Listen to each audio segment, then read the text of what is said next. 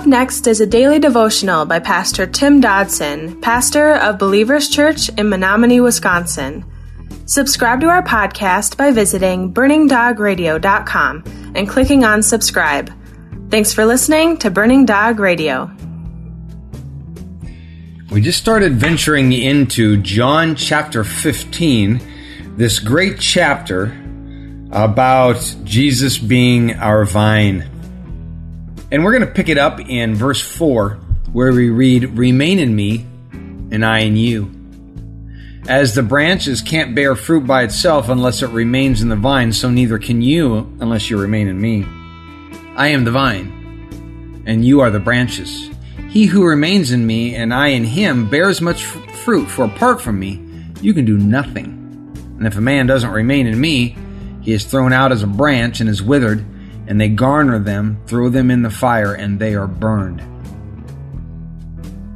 So once again today we read how the fruit that God seeks is both the fruit of the Spirit and the fruit of discipleship.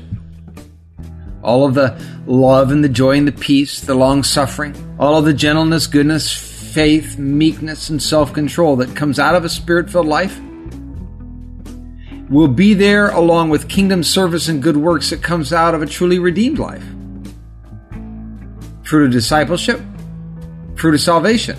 Experientially, I've never seen one type without the presence of the other. I mean, they flow from the presence of one another. Jesus calls for the disciple to abide in him. And this is so poignant in the religious world that seems to rather, visit Jesus on special occasions. Christmas and Easter maybe, or when we're in trouble or in need or in want. I think Jesus is a lot like Batman to many of us. I mean, we don't actually have a relationship with him, rather we just grab the bat phone and call him up in time of crisis. But gang, Jesus isn't a superhero from a comic book. He's God. And he is a personal friend of mine that seeks to know me and relate to me and walk with me in times of trouble as well as blessing. Calls upon us to abide in him, to be held, kept, and remain continually, quote unquote. Being a Christian is not visiting Jesus once in a while, only to take a hike when things get difficult. This principle weighs heavily on our society today because we have so many people who willingly wear the Christian badge, but they still fail in the responsibility and the accountability of the Christian position. Despite common belief, there are no single or individual Christians. We can't go all cowboy on the body of Christ and attempt to be a one-man show. There are no faith-filled Christian Rambos. In fact, that aspect that we embrace that model only means that we fail to grasp the fundamentals of the faith, really. That being said, whatever it was that we believe we accepted back whenever we had that spiritual moment, it wasn't Christ. I mean, we want to nestle up to Jesus when all is going our way and we're feeling good, but when the caretaker comes along and, begins to trim away the things he wants out of our life in order to make you a more lean, mean fighting machine, well, often we begin to buck and run away from the caretaker. It's interesting to note, too, that this life trimming, it only comes after a period of growth and maturity. I mean, we don't generally prune young baby plants, do we?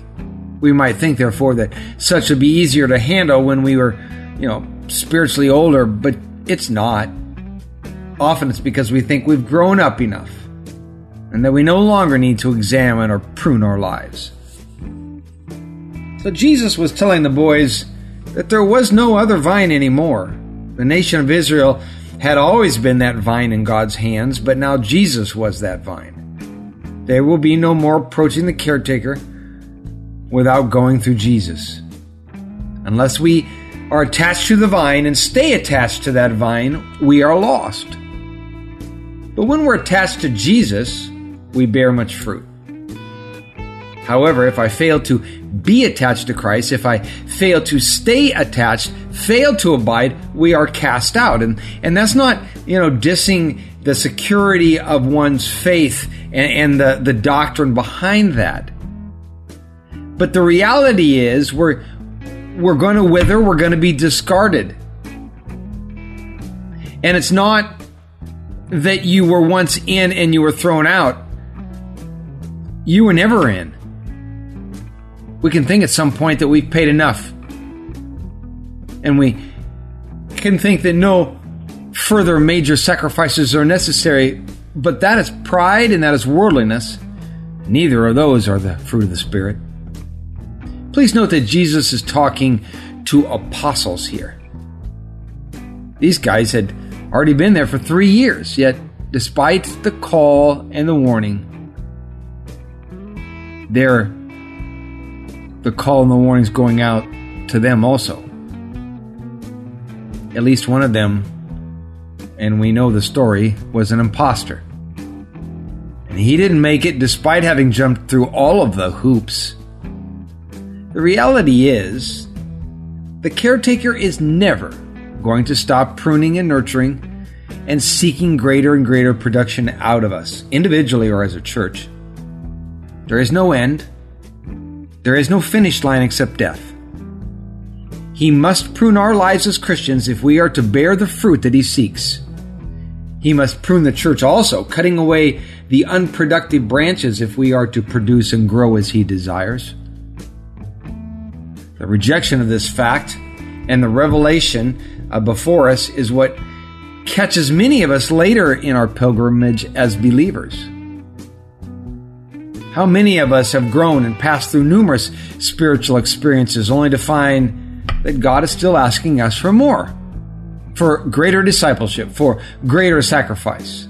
And often we fail personally ever to know our true and complete calling in God's kingdom because we fall short of completing the race. We've rejected the caretaker's efforts to prune further to achieve all he has for us.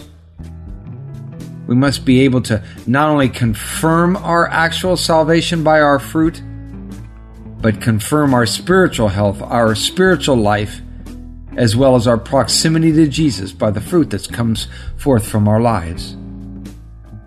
You see, this abiding thing, it's for a lifetime. And so is the fruit production. That's why so many of us have at some point, after being greatly used by God, ultimately crash and burn. They eventually hang up the ministry, finally, fold it up, angry at the world and everyone around them, because they came to a point where they were looking for an earthly return on their investment, which, of course, didn't come. And their very heart and actions expose who they are in the reality that instead of producing solely for the caretaker and his benefit and his furtherance, solely for the kingdom, they were actually putting in their time in an effort to one day cash in and gain position and power and comfort or some other selfish gain. They thought they had arrived. They thought they were done. Yet the caretaker was still trying to cut away.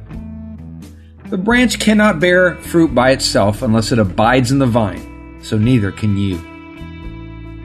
When we cease to stay connected, we cease to produce, and ultimately, we cease to live. This is not an option, and it certainly isn't a threat. There is no such thing, however, as a fruitless Christian. Therefore, there is no such thing as a living branch that is not connected to the vine. Christ speaks extensively concerning being a part of his body. So if you're out there on your own, no church, no fellowship, no service, no unity or accountability, you are off the vine. And don't be giving me the argument, well, I just belong to the universal body of Christ, not to a church, because that's a farce and that's a lie. You cannot serve your brothers and sisters if there aren't any around. You can't tithe if there's no church to do that at. You cannot give and receive the benefits of God's Spirit, gifts that exist to bless others in the body. You cannot be accountable. You are a disembodied organ. And for all practical purposes, you're dead. And if you're dead, you're not part of anything. That was our daily devotions by Pastor Tim Dodson. To learn more about Tim Dodson or Believers Church, visit jfbelievers.com.